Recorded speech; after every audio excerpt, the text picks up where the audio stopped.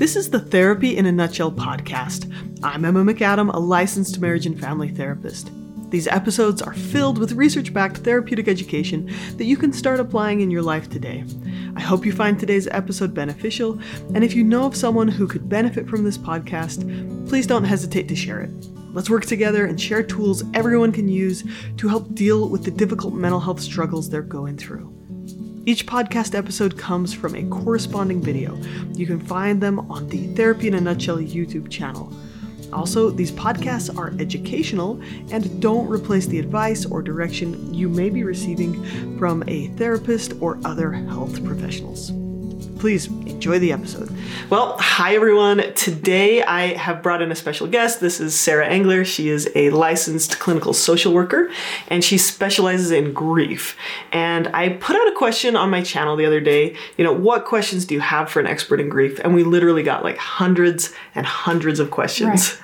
So I'm just super glad that you are here today. Thank you for joining us. Thanks for having me.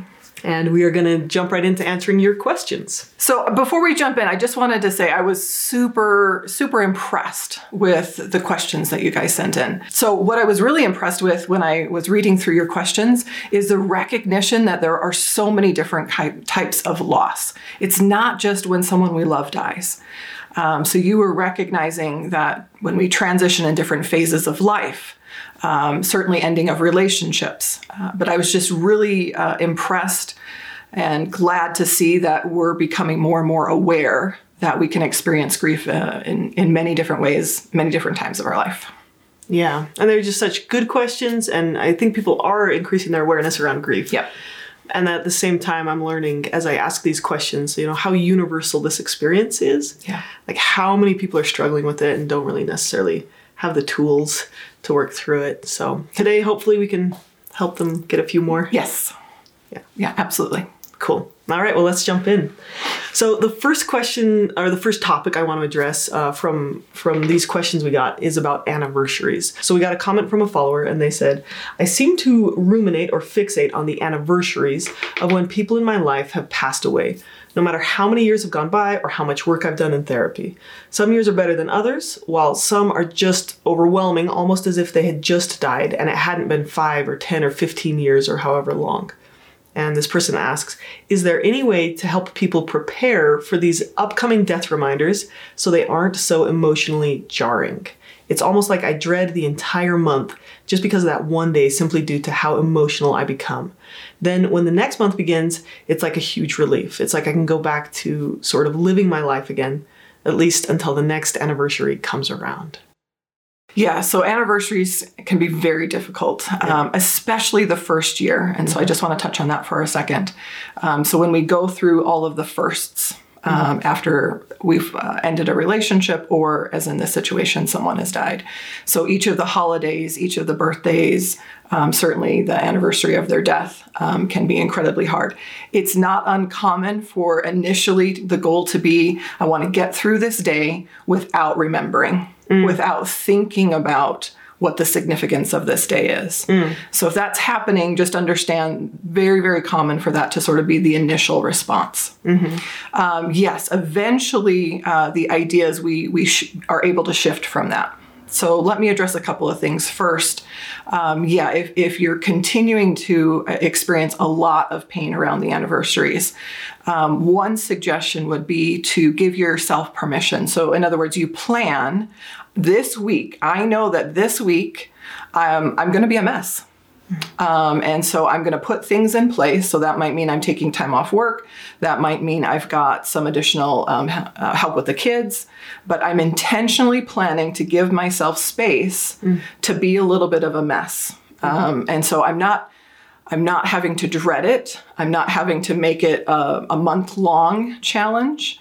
I've set aside some time and that can help me sort of manage those feelings up until that point. Yeah, which kind of gives you space to kind of lean into that instead of trying to avoid or push through or rush through it. Absolutely. Yeah. Absolutely. Okay.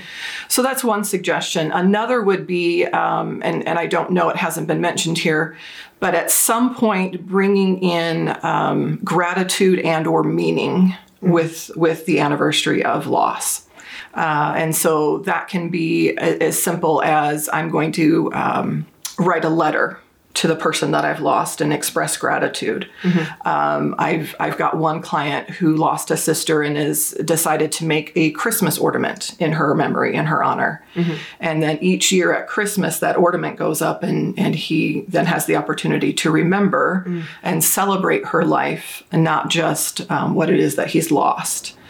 So bringing in, it doesn't mean that the sadness, the pain, those feelings are gone. You're just adding in gratitude and meaning in addition to that. Yeah. And I love, as I listen to you, I'm reminded of the intentional strategy that comes with processing grief, because my initial thought was, oh, let's choose some way to remember them. Let's choose some way to honor them. And really first, before we do all that busyness, you got to go like slow down, lean in, allow yourself to feel. And then when you're ready, you could make space to maybe create some meaning or do some honoring or some kind of remembering. So for example, I have a friend who's lost 3 children in pregnancy, and she considers them her children. They're named, they have their birth dates, and on their birth dates, she goes and puts balloons on their graves, and then she also talks about them on social media, which is a way of reaching out, and in that way, like, she's honoring them. But if you just like try and do something really busy, that also could prevent you from processing. Right? Yeah. No, that's one of the most significant things about grief is it's never, okay, I don't know if I can say never. I've yet to see it be just one emotion. Yeah. It's so many different emotions that we experience as we're processing and dealing with loss. And it's really important to give ourselves permission to experience all of those different things, together. Yeah. We don't have to pick one or the other. I like that. I like that a lot. So an anniversary could be something where you allow yourself to feel sadness and maybe some anger and maybe some gratitude and maybe some happy memories, and trying to handle feeling all of those parts. Yes. Is part of this process. Yes. Yeah. And that makes sense why it's hard. None of this is easy. None of this is easy. Yeah, totally. Yeah. Great. Okay, thanks. Yeah. Okay, so our next question is from someone who said, I've lost 3 pets and 3 very close family members in the last 5 years. I feel almost numb at this point. How does compounded grief affect me? Am I getting better at coping, or have I lost my ability to work through the trauma? I feel like I randomly just cry and I'm taking anxiety and depression medication, but I'm exhausted. I don't feel any enthusiasm about anything anymore. All right, so this is a really good question. The first thing I want to touch on is, as you're reading through different material, you're going to see that different people use different names for the types of grief. What I'm going to talk about are the names that I use. It won't necessarily match other people's ideas, so just keep that in mind. What she's actually addressing is cumulative grief. So that is grief that we experience. It can be a couple of different ways. One is we experience many griefs over a short period of time, many types of losses over a short period of time, or we're still processing a significant loss and we experience a second. To get to the point where you feel like, I just can't take this anymore. So I think that's the first point I want to make, is that there is something real going on here. Many of us experienced cumulative grief during the COVID pandemic. Right. We experienced just loss after loss after loss, and got to the point where we were numb and or exhausted. Yeah. So the first step is to just recognize and validate there's something real happening here. Yeah. The next is to begin to work through the grief. And it doesn't really matter which loss you start with. So it's all grief. It's all loss. So the idea is you need to connect with, feel, experience, express the emotions, allow your grief to be seen. So it goes back to all those basic principles of how to move through grief. Which you talk about in your 9 keys to grief and loss. Yes. Yeah. So those 9 keys, whatever type of grief we're talking about. With compound grief, you could start with, I'm going to make a timeline of all the losses I've experienced. Sometimes for people, it's a little bit eye-opening and they recognize, wow, okay, it's no wonder I'm feeling overwhelmed. It's no wonder I'm exhausted. And sometimes just acknowledging that those are losses and they're valid is enough to help start people moving Yes. a little bit forward. Yes. It's strange how that works, right? Like just accepting and validating is helpful. Well, you're leaning into rather than I'm trying to have a wall up, or I'm trying to avoid or pretend it's not real or true or all of those things. Yeah. So just by that acknowledgement, you're actually beginning the process. Yeah. So this may be a situation where additional support is needed. Yeah, that's what I was just thinking. Yep. So meeting with a therapist would probably be my recommendation to start walking through all of these different losses and being able to talk about them. Again, another important part of this is allowing your grief to be seen. Mm-hmm. So allowing your grief to be seen for someone, let's say someone maybe can't access therapy right now. And I know a lot of my audience can't. So maybe, and therapy's awesome. I love therapy, right? But not everyone can access it or afford it or can find someone. So if they can't do that, letting your grief be seen might look like writing about it, diagramming it, like doing something to make it physical and concrete. Correct. Or talking about it with a friend, like finding, hey, I know I've told you about this, but can I just talk it through with you again? Absolutely. And finding a good, safe friend to do that with. Correct. Or doing some other physical process, some way to make your grief physical or outward or concrete, right? So art is often something that can be useful as a way to express and visually show, here's what's happening for me. Art or music. And right now I'm imagining my friend who experienced a very complicated situation. Her husband actually committed suicide right after attempting to kill her. Right? Oh my goodness. Very complicated situation. Right. And so there's all these mixed feelings. Or he tried to commit suicide and take her with him, basically. Right. And they're a big hunting family. They're very, blue collar. They're awesome. A great friend of mine. And her son, the way he's working through a lot of this is a lot of hiking and a lot of thinking about his dad while he's out hunting. Yeah. And that's like a physical way of like processing this that's maybe not what you would traditionally see. And like he's not going to go to a therapist's office. Right. But he's trying to process it in this way and honor his dad and pull out pictures of his dad when they were hunting and things. Obviously, that's just a really complicated situation. Right.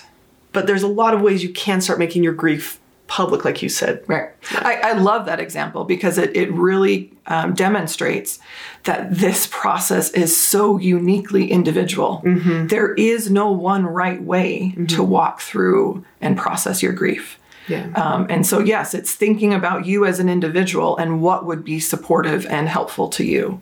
And so I love that example. Yeah. I don't know. How do you want to talk about, am I getting better? I mean, we don't see her. We don't know her. So it's hard to answer a specific question like that. Well, where she's identifying that she's feeling numb and exhausted, not experiencing joy, that would not suggest that she's coping better. Okay. That would suggest that she's hunkering down, that she's in survival mode. You know you're getting better when you're getting better at feeling. Right. Instead of shrinking and crushing those feelings down. Right. And getting number and number and number. And that's the main idea of like the work we do. Like, let's get better at feeling. Yep. Yeah. I really feel like that is the key to so much of what goes on day to day in our human experience. And there's an emphasis on like feeling better or like feeling happy. No. And it's like, what if we just get better at feeling? Whatever the feeling is. Yeah, get really good at it. You can handle having feelings. Yeah. Yeah. Totally. All right. I think we answered that one now. Okay. All right. Okay, so the next question we're going to address is about like what is the difference between complex grief and normal grief? Like, how do we know when we're having a normal grieving process or when it's getting perhaps disordered? Yeah, it's a really significant question. Again, I think society as a whole, we don't do a great job of talking about and supporting one another in the grieving process. Yeah. And so often, as soon as we start experiencing, we're thinking, I must be crazy, or I don't know what normal is.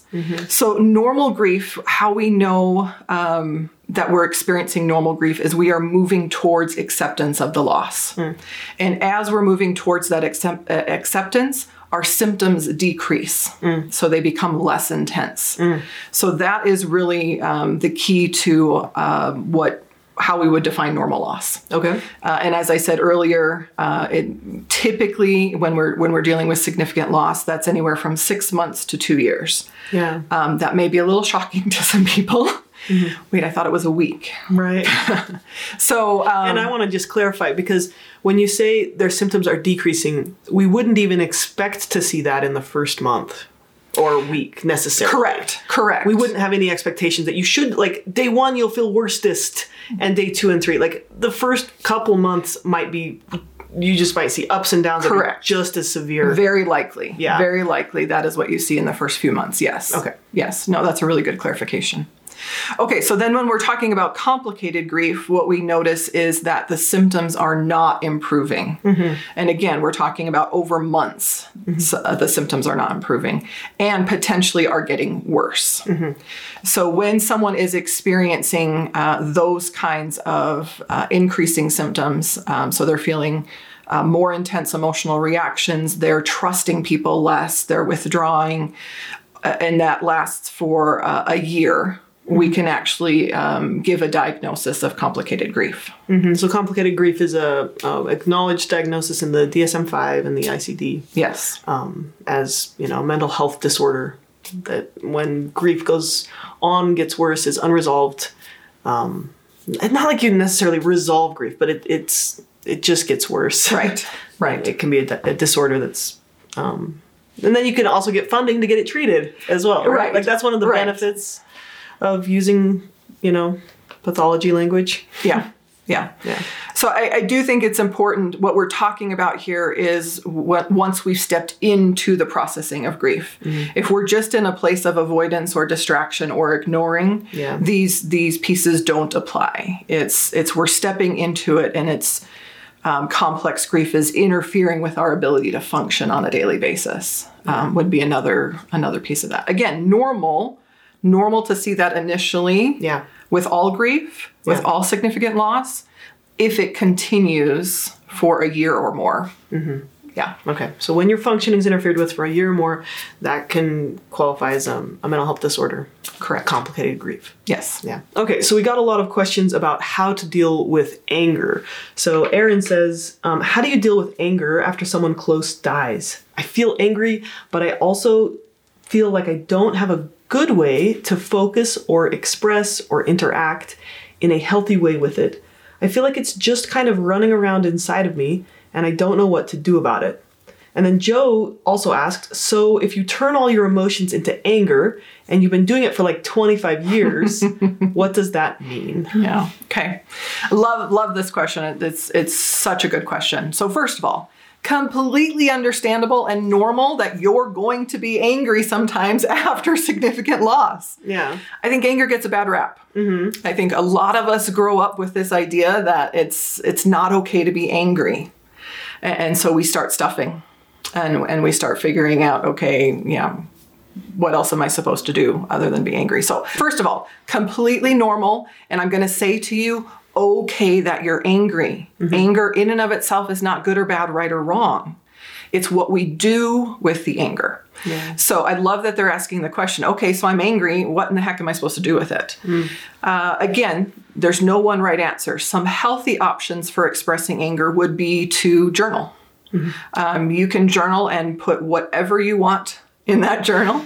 You can drop as many F-bombs as you want.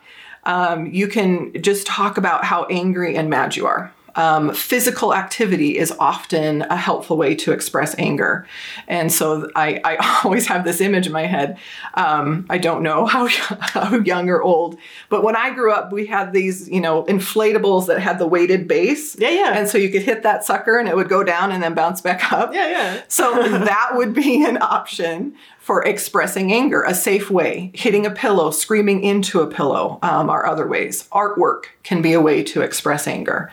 If you can find someone to talk with who has the ability to just allow you to be angry, another great way for you to express the anger. Mm-hmm. But first and foremost, it is normal, completely understandable, and nothing wrong with feeling angry. The other thing I would touch on is anger can be a secondary emotion, meaning it has the potential to be covering up things that are more vulnerable. Yeah, so we see that in this question. This guy says, so if you turn all your emotions into anger, and you've been doing it for like 25 years, what does that mean, right? Like you're turning those emotions into anger. Right. So it can feel safer, less emotionally vulnerable, because anger is typically directed outward at someone or something else. I mean, it can be directed inward, but so it's typically safer to be angry than to say, I am so scared, or I am so hurt, or I am so sad. And it's a defense mechanism, right? It protects you from feeling those really vulnerable, tender emotions. Correct. So typically what I will suggest to people is check in with yourself. Am I really just feeling angry? And okay, if I am, what do I want to do with that? Or are there some other things that are maybe a little bit more tender that I'm wanting to avoid or not sure what to do with? Yeah. And one of the ways I think about emotions is like sometimes there's kind of like a pure emotion or a clean emotion, and anger in its pure emotion can serve to protect, right? It can serve a function to like take action to create safety. And when it gets distorted or dirty or false, right, then you're taking like, oh, I feel really sad, but I can't feel sad. So I'm going to feel anger. I'm going to blame someone, or I'm going to attack someone, or I'm going to, break something, or, explode in some way that I don't value. And that's not helping create safety. Correct. Or living the way you value. So I think that's kind of how I would differentiate between like, kind of like a pure anger that can be acknowledged and chosen what to do with, versus like I just don't want to feel sad, so I'm going to be angry. Absolutely. Yeah. I think that's a good way to think about it. Okay. Another thing I saw about anger, and I think anger is really tricky, right? Like, yes, I have found watching myself the last couple of years is that I'm actually really comfortable with someone who's sad. I'm really comfortable with someone who's anxious. I'm really comfortable with someone who's upset or grieving. Yeah. And when someone's really angry, I am much less comfortable with that emotion. It's a difficult emotion for me to lean into. And so I'm working on that personally. Like, okay, make some space for this, make some space for this. And I say this to myself a lot. And I think a lot of men have been told like anger is a more acceptable emotion. Absolutely. Than these other emotions. Yes. So that like little boys are told like, don't cry, but it's okay if you're mad. Yeah. Right? Yeah. And so people develop that. But one of the things I've been thinking about as we try and make space for anger, I read an article on NPR about emotional granularity, which is basically just getting as many words as possible for that experience. So if you're feeling angry, are you frustrated? Are you irritated? Are you aggravated? Nice. Are you disappointed? Right. Are you hurt? So using like as many little words as possible, and using like an emotions chart can help. I love that. Just that process is leaning into the emotion. That's awesome. Yeah. So making it concrete. This is all that you're hearing, the same process that you talk about in your keys of grief and everything, right? You make these words, make words for what you're feeling, make it concrete, lean into it, and then clarify and move through it. So, yeah. Okay. All right, let's take a look at the next question. Okay, so another question that came up a lot is about grieving someone who isn't gone yet. So this follower asked, I'd like to know how you carry on with life. I'm very close to my parents and I'm dreading when they go, and I don't know how I will be able to function as I will be too emotional. And what about Christmas time and birthday without them? And we've got other questions too about family members who aren't gone yet but are perhaps experiencing like dementia or Alzheimer's or other, terminal illnesses, and they know that loss is pending. And they're wondering, how do I deal with that both now and when it happens? Right. So anticipatory grief is what we're talking about. And it is, I would say, one of the most challenging experiences to try and navigate because you are anticipating the loss, but it has not yet happened. With the first question, I'm not sure if she's concerned or they are concerned. I apologize. If they are concerned about their parents dying because there's an illness and so they're expecting the loss to happen, or if they're experiencing worry and anxiety about this is going to happen one day. And what do I do one day? So I think the first thing I would say, if it's not a loss that is going to be happening in the next few months or year, that the goal would be bring yourself back to the present. And so focus on, I'm here, they are here now. What are the experiences I want to have with them now? Versus, I would say, robbing yourself of the time that you have with them, worrying about all of the what ifs that will happen at some point. I like how you say that, because emotions are meant to motivate us to action, right? So if you're feeling like, oh, I feel a little bit of preemptory sadness about some future event, that emotion could just be a motivation to be like, oh, I want to make sure I spend time with them. I want to make sure I'm mentally present with them. Yeah. I want to make sure I tell them I love them. Yeah. I want to make sure whatever. Yeah. And using those emotions as action motivators. Yep. Instead of locking those emotions down. Absolutely. Absolutely. Yeah. So with anticipatory grief, yes, we know. So there's been a diagnosis, or we've been told there's a job layoff coming, or we're making a move. Even if we're excited about the move, there can be anticipatory loss. Yeah. And so it becomes challenging to figure out, okay, what am I supposed to do with this? So I know I'm going to sound like a broken record, but it comes back to experience what you're experiencing now.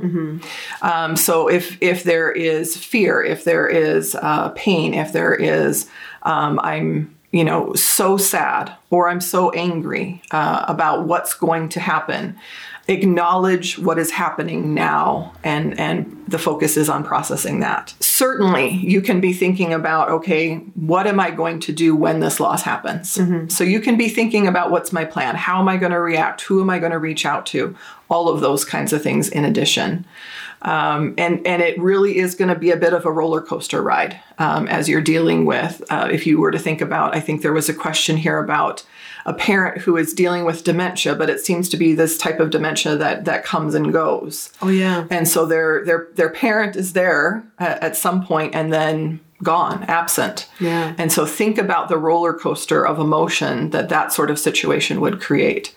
And it's just allowing yourself, without judgment, to be experiencing what you're experiencing and having ways to express that. So starting with just the basics of like naming it, like, this is a valid emotion I'm feeling. Yeah. The word that we therapists might use is anticipatory grief, and leaning into those emotions. So you can plan. You can plan. Planning. Yes. So anticipatory grief can be an opportunity to start the grieving process before the loss has happened, which means potentially when the loss happens, there's a different experience at that point because you've had a chance to start this process. Yeah, that makes sense. Okay, so the next set of questions we have is all about kind of feeling numb when people can't cry. Like, they're either so upset that they can't cry, or they're just not crying. And then other people wrote about not experiencing grief after losing someone. So this person, for example, tells someone they've lost someone, and then the person they're talking to is like, oh, I feel so sorry for you. But the person writing is like, I didn't feel anything. And now I feel ashamed that I don't feel grief. Like, I just don't feel anything. Right. And, they ask, is it okay to not feel grief? And how do you deal with society seemingly making you feel ashamed of not grieving? So it's kind of two questions, I think. There's a lot here. Yeah. And so I'll try and keep my thoughts. Okay. Okay. So first of all, numb. Not unusual. Not unusual after we experience loss. So that could be we're in shock or we're in denial. Yeah. So initially, it's very, very common to feel numb or a lack of emotion. And can I pause you there just for a second? Because if we look at your nervous system and how it responds to threats, which grief and a loss is perceived as a threat, right? So initially, you'll have often a fight, flight, freeze response, like shaking, crying, sad, upset, fast heart, worried, anxious, scared, sad, like big emotions. Yep. But when those emotions are overwhelming, so that's the first stage of the fight, flight response. When those emotions are overwhelming, your body has another layer down in the nervous system. That's the freeze response. Did I just cut you off? Is that what you were going to say? No, you're totally good. All right. All good. Yeah. So that numbing response is one way the body responds to overwhelming emotions, is to kind of go into this shut down space and numb space. So it's actually protective. It's trying to protect us. And so I wouldn't suggest there's a great deal for a cause for concern when you're experiencing that after a loss. Especially in the first stages. Correct. First couple months. Correct. If it continues, then there can be some other things that are going on. So there is what's called absent grief. Okay. And so that can be an absence of emotion. And that could be for a variety of reasons. It may be that I just am not yet ready or able to deal with the loss. And so I have just shut it down. And that can actually go on for an extended period of time. If so, then yes, the recommendation is you're going to need some additional support and help in walking through that. Yeah. There may be another reason. I wouldn't necessarily say it would be numb, but a lack of emotion. Again, everybody goes through the grief process differently. Yeah. So you may see some people who aren't expressing a lot of emotion and think, oh, what's wrong? Yeah. There may be nothing wrong. Theirs may be a much more subtle way of expressing grief, or they may not have had a significant attachment. So it's not uncommon when you have multiple people who've experienced the same loss and you see a variety of different reactions for there to be judgment about what's happening. And we want to be really careful. I talk about this in the 9 keys about just how damaging that can be. So there can be a whole lot of things going on in terms of lack of emotion or numbness. The question would be, it's really a self-assessment. So am I really numb? Have I really just cut myself off, shut things down, and I'm not connected to any emotion? Because that's the thing about emotion. We don't just get to selectively decide which emotions we won't feel. You can't selectively numb. So like if you cut yourself off from that grief, you're also like not going to be able to experience joy. Correct. Or connection with other people. Correct. Like we can't just stuff one emotion. No. Yeah. And so if that's what's happening, then that tells you, okay, there's really some stuff here that I need to figure out how to address. So you'll see it squirt out in other parts of your life. Correct. You'll see it pop out in physical ways, or you'll see it pop out in like your work or your performance or your sleep or your appetite, right? Yep, you got it. So if you're suppressing emotions, you're going to know because things aren't going to work out. Yeah. You're going to not be okay. Yeah, absolutely. Yeah. And then there's another aspect of this that might be like just different styles. Correct. Correct. And so that I wanted to touch on the second part where she's asking about what if I'm not feeling, and I'm legitimately not feeling a whole lot of grief. Yeah. And I have other people making comments, which then are creating feelings of shame. Yeah. So number one, it's again important to remind yourself that everyone's process is different. I don't know this situation. I would encourage you to sort of consider, who are these people? So are these people, and the way I describe it is, have they earned the right to hear your story? So is it someone that you would sort of help educate? Listen, for whatever reason, this really just wasn't, significant for me. I loved them, I cared about them, or it was hard, certainly, but I'm really not struggling with it. Is it a person you would help educate about what's happening? Or is it someone you just recognize, okay, this is what happens. People are uncomfortable with loss, and so their intentions are good, but they're making comments that aren't super helpful. Yeah. So I'm just going to practice being able to separate. This isn't actually about me. It's about them and what they're trying to do, and I can appreciate that and not take that on as a message about I'm doing something wrong. Yeah. Yeah, so allowing other people to just kind of do their thing, but making sure that you're working your process. And validating and honoring your own process. And even with numbness, right? Like if you're like, I can't feel numb, like just like another sensation that you're like, I can't feel this is bad. Right. Not going to be super helpful. Correct. Again, that judging of, absolutely. So with that emotion, you could do the similar process. Notice it, name it, explore it, express it, use different approaches. You got it. And then I guess as you're talking, I'm thinking about this kind of neurodiversity approach as well. Like if you had 10 people and they all lost 10 kids and they all lost their dad, let's say. Right. And one of these might be a highly sensitive, highly expressive person who's going to be like, and like they're going to just show it, and everything they feel you're going to see, and they're going to work through, and everyone's going to be like, you poor thing, and hug and connect. And then someone else might be a highly sensitive person but not super emotional. Correct. And so they might do their process journaling and writing and composing music or a play about this experience. And someone else might be, we don't talk about this much because we don't see them in therapy, but like a lowly sensitive person. Right. Someone who's maybe just not as intensely emotional, and they maybe process it more in some other way. Right. By fixing a car, by intellectualizing, which isn't good when it's a defense mechanism. Correct. But some people are just simply more yes, logical and rational. Yeah.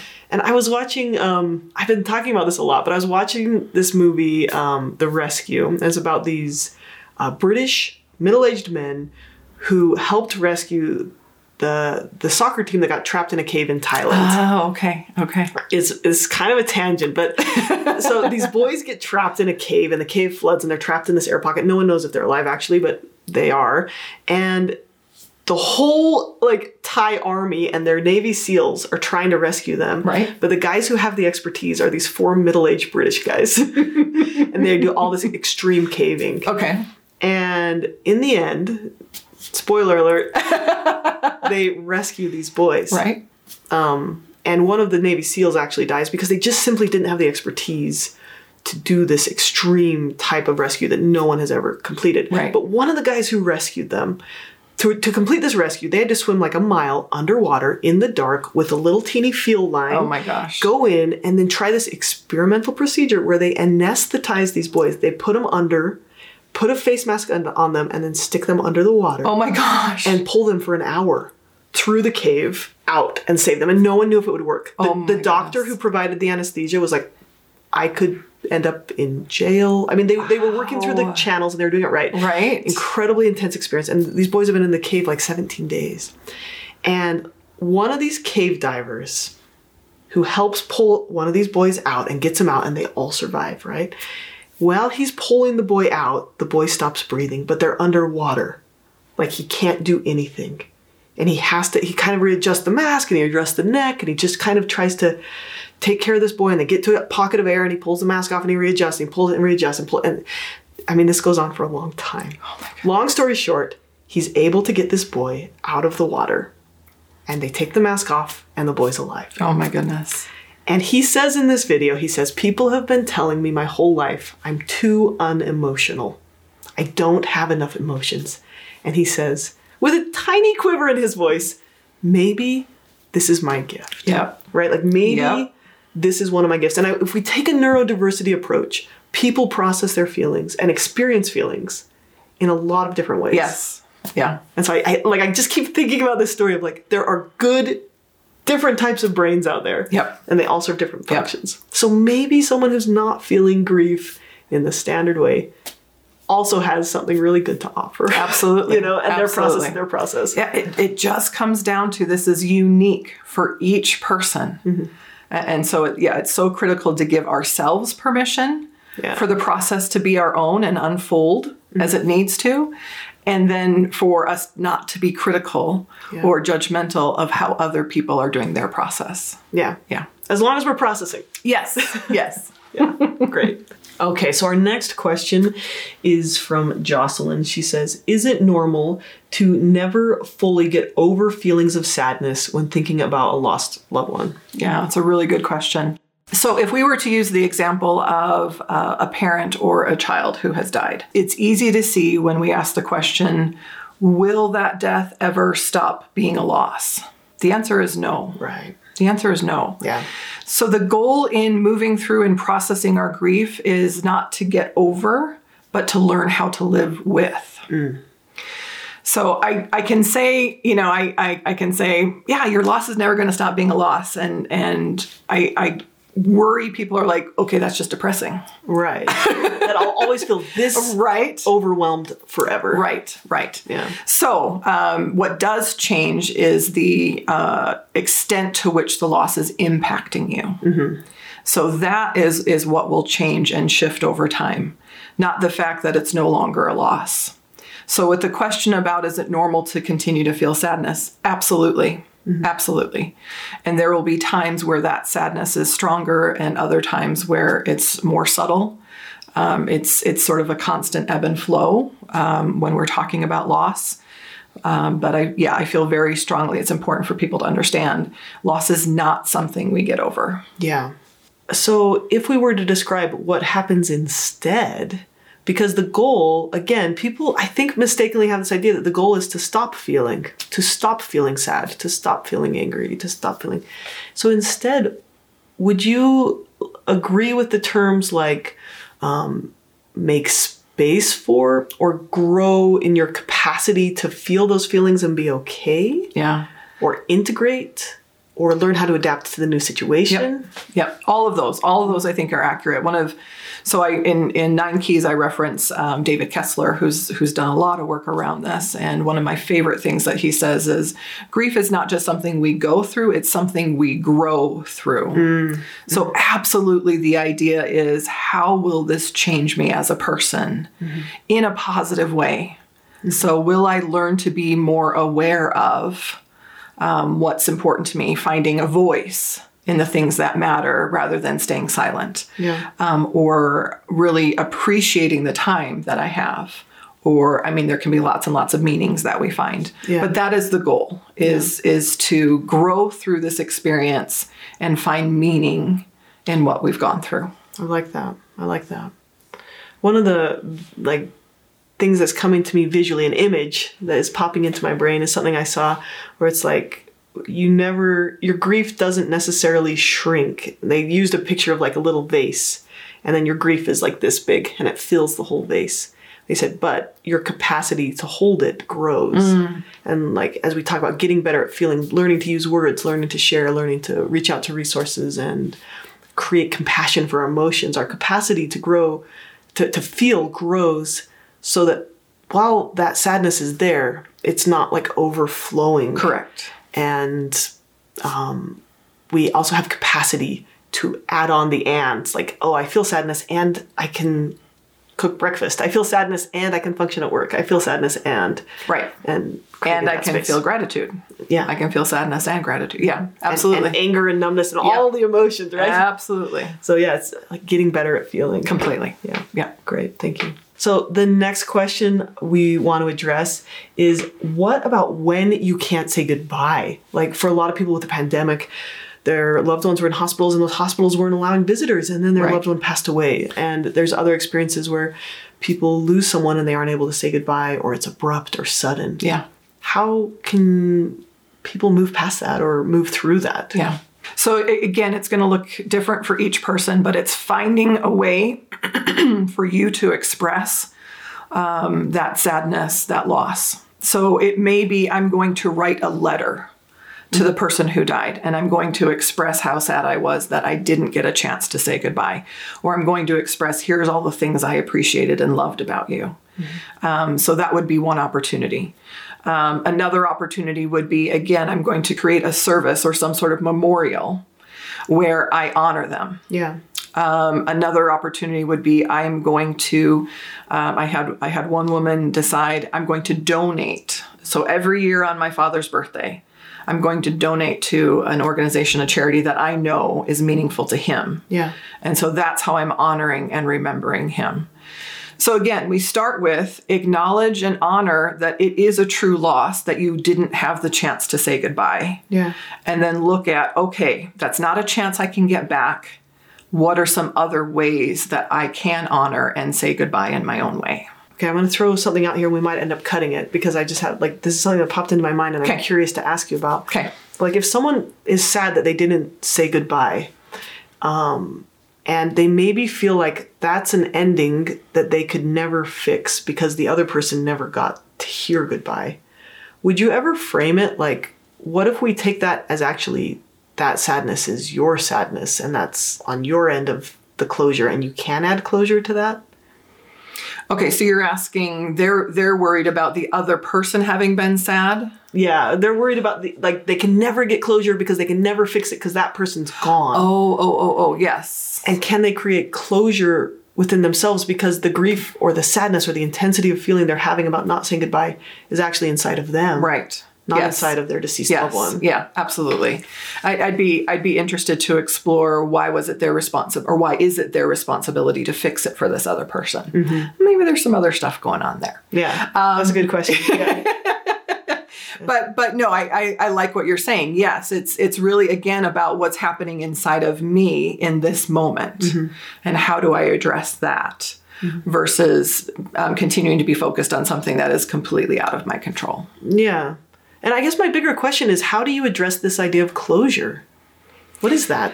Yeah, it's a good question. And I don't think there's a clear answer. Okay. Closure is going to look differently for different people. Yeah. I would say that for some people, they're not really worried or concerned or think about the idea of closure. Mm-hmm. And that may be due to their personality. That could be due to spiritual beliefs. That could be to a whole lot of different things. For other people, yes, closure is going to be important. And again, that could look like a lot of different experiences. So it could be the spreading of ashes. Mm-hmm. It could be the sharing of stories or photographs with other family members or people who were significant to them. And what we're talking about here is it's never done. That's right. Yeah, like, are they hoping this gets tied up in a bow and put on a shelf and never pulled out again? That would be, I think for some people, yes. Or is it like 1,000 Splendid Suns? Have you read that book? Yes. Right. Or The Kite Runner. Right. Where people are like, I have to actually fix something because I know that this loose end inside of me needs to be tied up. And that would be another example is if someone has started a project and now they're gone and you finish that project for them or in their memory. Yeah, but it's a good question. What am I looking for in closure? Yeah, clarify. Yeah. So next questions.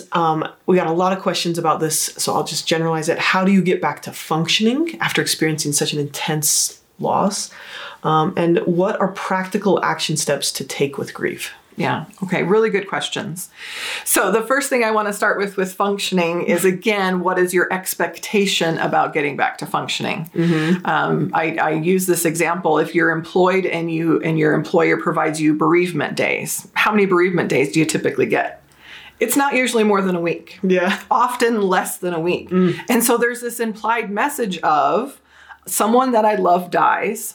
I need to figure it out and be able to get back to work 7 days later. Right? Yeah. So again, our culture, our society does not do a great job of allowing for us to be a mess for a minute. That's right. Yeah. It's like this shame about like, you're not allowed to be a mess. Right. Yeah. Right. So that would be the first thing I want to say is in terms of getting back to functioning, have you actually given yourself time to not function? Mm-hmm.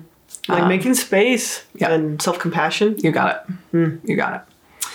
Okay, so in terms of once you're feeling like, okay, it's time to step back in, it's just deciding a little bit at a time. So for one person, it might be, I'm going to start taking a shower each day. Mm-hmm. For another person, it might be, okay, I'm ready to start driving my kids back to school. It may be, I'm ready to go back to work. But it's being connected enough with where you're at and what's going on that you can recognize what's my capacity. So I would say do not try and take it all on at once. It needs to be a little bit at a time, and it's going to look unique for each of you in terms of what the next step is. Yeah. Yeah, I like that. And I'm such a visual person. I'm thinking of a couple of visualizations here. One of them is one we use in trauma, which is this idea of window of tolerance, which is like when you are completely overwhelmed, you're not in the growth zone, basically. You're not able to make growth. And when you're in complete avoidance, you're also not making growth. Right. So we try and help our clients get into this window of tolerance, which is what's that little margin of place where you feel safe enough or connected enough to make one tiny step forward. And that's the other like visual image I have in my mind is like this growth zone, comfort zone, avoidance zone chart, right? Like you want to stay out of the panic zone and out of the avoidance zone and just in your growth zone. And that's like kind of how I think about this. And then again, in your course, you use this metaphor of a plate. Yes. You have to think about how much capacity do I have? And I have to take into account or budget for grief. Yeah. Like I have to put that in my budget, my emotion budget. There has to be room created for it. Mm-hmm. Yeah. And so if you, like, for example, go back to work too fast and you just push it all down and you just stay busy, that's keeping you in this avoidance mode, which it's going to pop out somewhere else. Yeah. I'm not going to say you're going to crash and burn, but like you won't necessarily be making space for processing. Right. So it's almost like you think about this as a budget or as a time and like how much extra wiggle room or energy do I have today? If I have 1 extra minute, then I will use that to function for 1 minute. And if I have 10 minutes, I'll make space for that and making space so that this is a growth process Correct. Yeah. Yep. No, those are great visuals. Okay.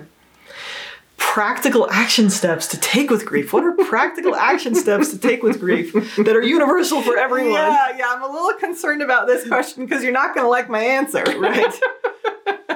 And maybe, yeah, because there is not one step. No. So I understand it. I know. We want a list. Mm-hmm. We want to be able to check it off.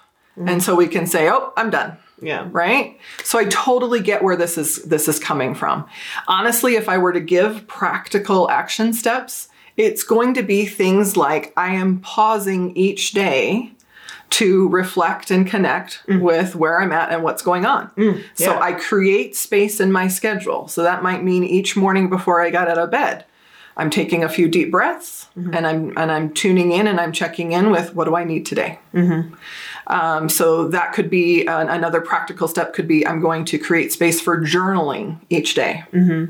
And so, here's how I'm feeling. Here's what's going on. So it's those kinds of practical things where you're creating space for and stepping into the processing of daily or regularly that will be moving you through the process. And if, as you teach this in your course, right, some of these ways to create scaffolding around that, create actionable steps is like get an emotion chart and identify an emotion word. Or you can get an app that prompts you to do that. Or like a practical step would be setting a reminder on your phone to lean into your grief. So like we take this vague idea of like you should feel your feelings, and then it's like, okay, set a time for it. Right. Give yourself space. Give yourself compassion around your emotions. Right. Set a reminder. Use a journal. Use an app. Something to check in with yourself. That's like the most practical. Yes. Yep. Because we're all so busy, and it's so easy. It's so much easier to avoid and ignore. And I've got all of these people I need to take care of, and all of these things that have to happen that we just don't create the space. And I really think it has to be an intentional thing. It's not just going to magically show up. It's not just going to happen to you. Correct. Yeah. Yeah. And then with some of your other keys that you mentioned in your course, there's like connecting with people. And so what if that's just not naturally happening? Yeah. What if you're alone, or what if you're... So what would be a practical, actionable step to connect with someone about your grief? Yeah. So again, it could be a grief group. So things that you've talked about before. So David Kessler on grief.com offers a weekly online grief group that you could join and be a part of. So there's some interaction in that. It could be, again, even if it's long distance, reaching out to an old friend or to a family member who's maybe not next door, but you can do FaceTime, or you can, have that connection in another way. One of the things a light bulb has popped onto in my brain lately about like connecting with people is this idea of a recurring friend date, where like if you see a friend only once a month, like I have some friends like that I see once a month, right? That when you go out to lunch with them, you say, okay, let's put it in our calendar again for 1 month from now, and that might have to change that week of, but if it's in your calendar, it's a lot more likely it'll happen. Yes. And that's I'm great. really liking the recurring friend thing. No, that's great. That's great. And it brings out another point. When we connect with people, again, depending on where you're at in the grief process, it doesn't always have to be this heavy sort of, let me talk about my sadness. Laughing. Laughing can be a huge part of moving through this, although potentially brings up some guilt initially because I'm not supposed to, right? But it can be fun. It can be lighthearted. That's just as important as having space to talk about the hard stuff. Right. Yeah. Yeah. Creating space for that. So this is a woman who experienced 4 miscarriages. And so she reached out to me and was really struggling with the idea that she may never be able to get pregnant. Had a lot of grief. She certainly also saw these miscarriages as her babies, as her children. Yeah. And so we did a lot of work around, how to process, how to honor those babies. One of the practical things she did was... So one of the books I recommend is Understanding Your Grief by Alan Wolfelt. In addition to that book, he has a guide or a journaling companion. Okay. And so each day she would spend time answering questions from that guidebook to sort of help process, but allow for those emotions to come up and be processed. Awesome. Yeah. That sounds great. That sounds great. Because people sometimes just need like something to hold on to. Right. Like that. Something really directive. Right. Yeah. No, there are lots of journals out there, or lots of companions for grief that you could get your hands on and just use that on a daily or a weekly basis, again, depending on who you are and what your situation is. I love that. To help move the process forward. Great. Awesome. Yeah. Thank you. Okay, so our last question is from someone who said, I have a lot of unresolved stuff with the deceased, so they're navigating grief. And she says, also, when you're still raising young children and you don't have the time or space or support to process.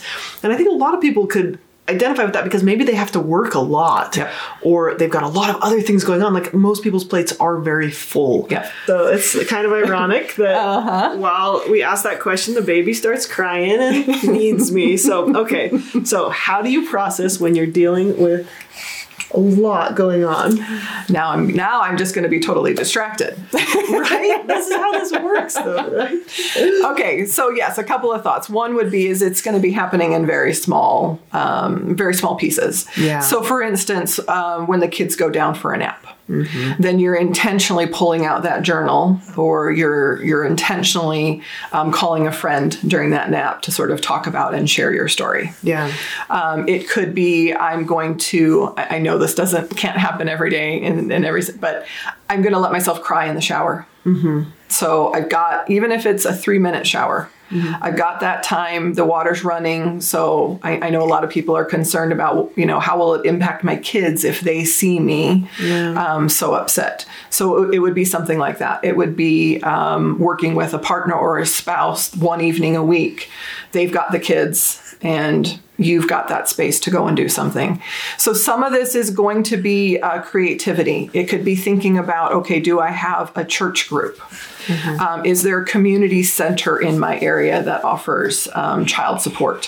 What are the respite care options in my area? Yeah. Another thing that I've seen moms do is create babysitting trades. Oh, yeah. And so that can be really helpful. Once a week, their kids come to my house, and once a week, my kids go to their house. So each of us get a break once a week. And so you can set up those kinds of things to create a break. Yeah. It does. It requires being creative. It requires thinking outside of the box. I am going to say time has to be found. You have to make space for it or it's not going to help your kids. Correct.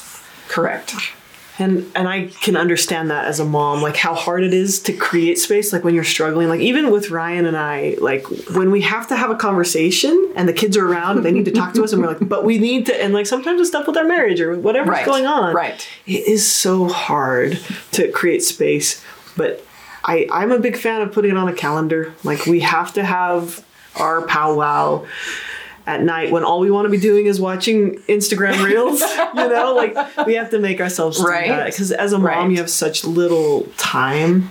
And even if it's just in tiny doses, like again, like using apps, I have some apps on my phone that like remind me to do the hard things like journal instead of just watch Instagram, which is what I want to do when the kid goes down for a nap. Right. So again, it's finding exactly. So unique. It's finding those things that work for you. So if it's on the calendar, if it's, I've set an alarm in my phone, if it's, I have a friend that calls me and says, have you done this today? It's finding those ways to make it a priority. It can't be your only priority. It needs to be a priority. Yeah. So I've got a follow-up question for you then. Okay. Because you mentioned crying in the shower, which I think is a good option. My follow-up question is it okay to let your kids see you really upset? Absolutely, yes. What if you're really, really, really upset? Yeah. Is it okay? So the challenge becomes, first of all, the age of your kids. So if you've got really young kids, they're not going to know how to interpret that. Yeah. And so that can just feel really scary to them. I personally think it's okay for kids to feel or to see you expressing intense emotion, especially if you've been educating them. Yeah. You've been talking to them about emotion. You've been helping them name emotion. Yeah. And then after the experience, you go back and have a conversation. Here's what was going on. Here's one of those times. Here's how, when we feel things really big, this is one of the ways that it can show up. So if you're getting to the point where, like, if it's rage and you're feeling out of control, there's obviously then safety. No. Right, correct. Right. If there's any sort of safety issue. And if you guys are interested, you can check out Sarah's courses. The link is in the description below. Okay. Thank you all for watching, and take care. I hope you enjoyed this episode and found something you can add to your daily routine that makes your life just a little bit better.